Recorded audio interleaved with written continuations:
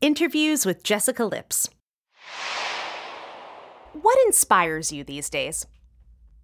You know what inspires me are just regular people that are dealing with everyday life.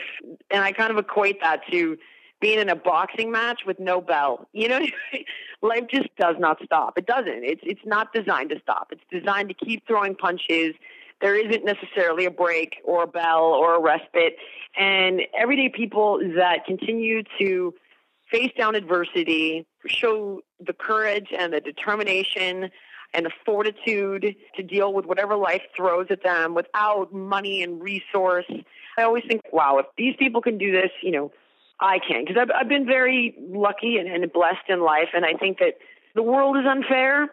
And when life gives you a lot, I think that it's your job to make the world more fair, to give some of what you have. And when I see people with less than doing more, that to me is an inspiration to do more and do better. This is Jessica Lips. Thank you for listening. We'll see you next time.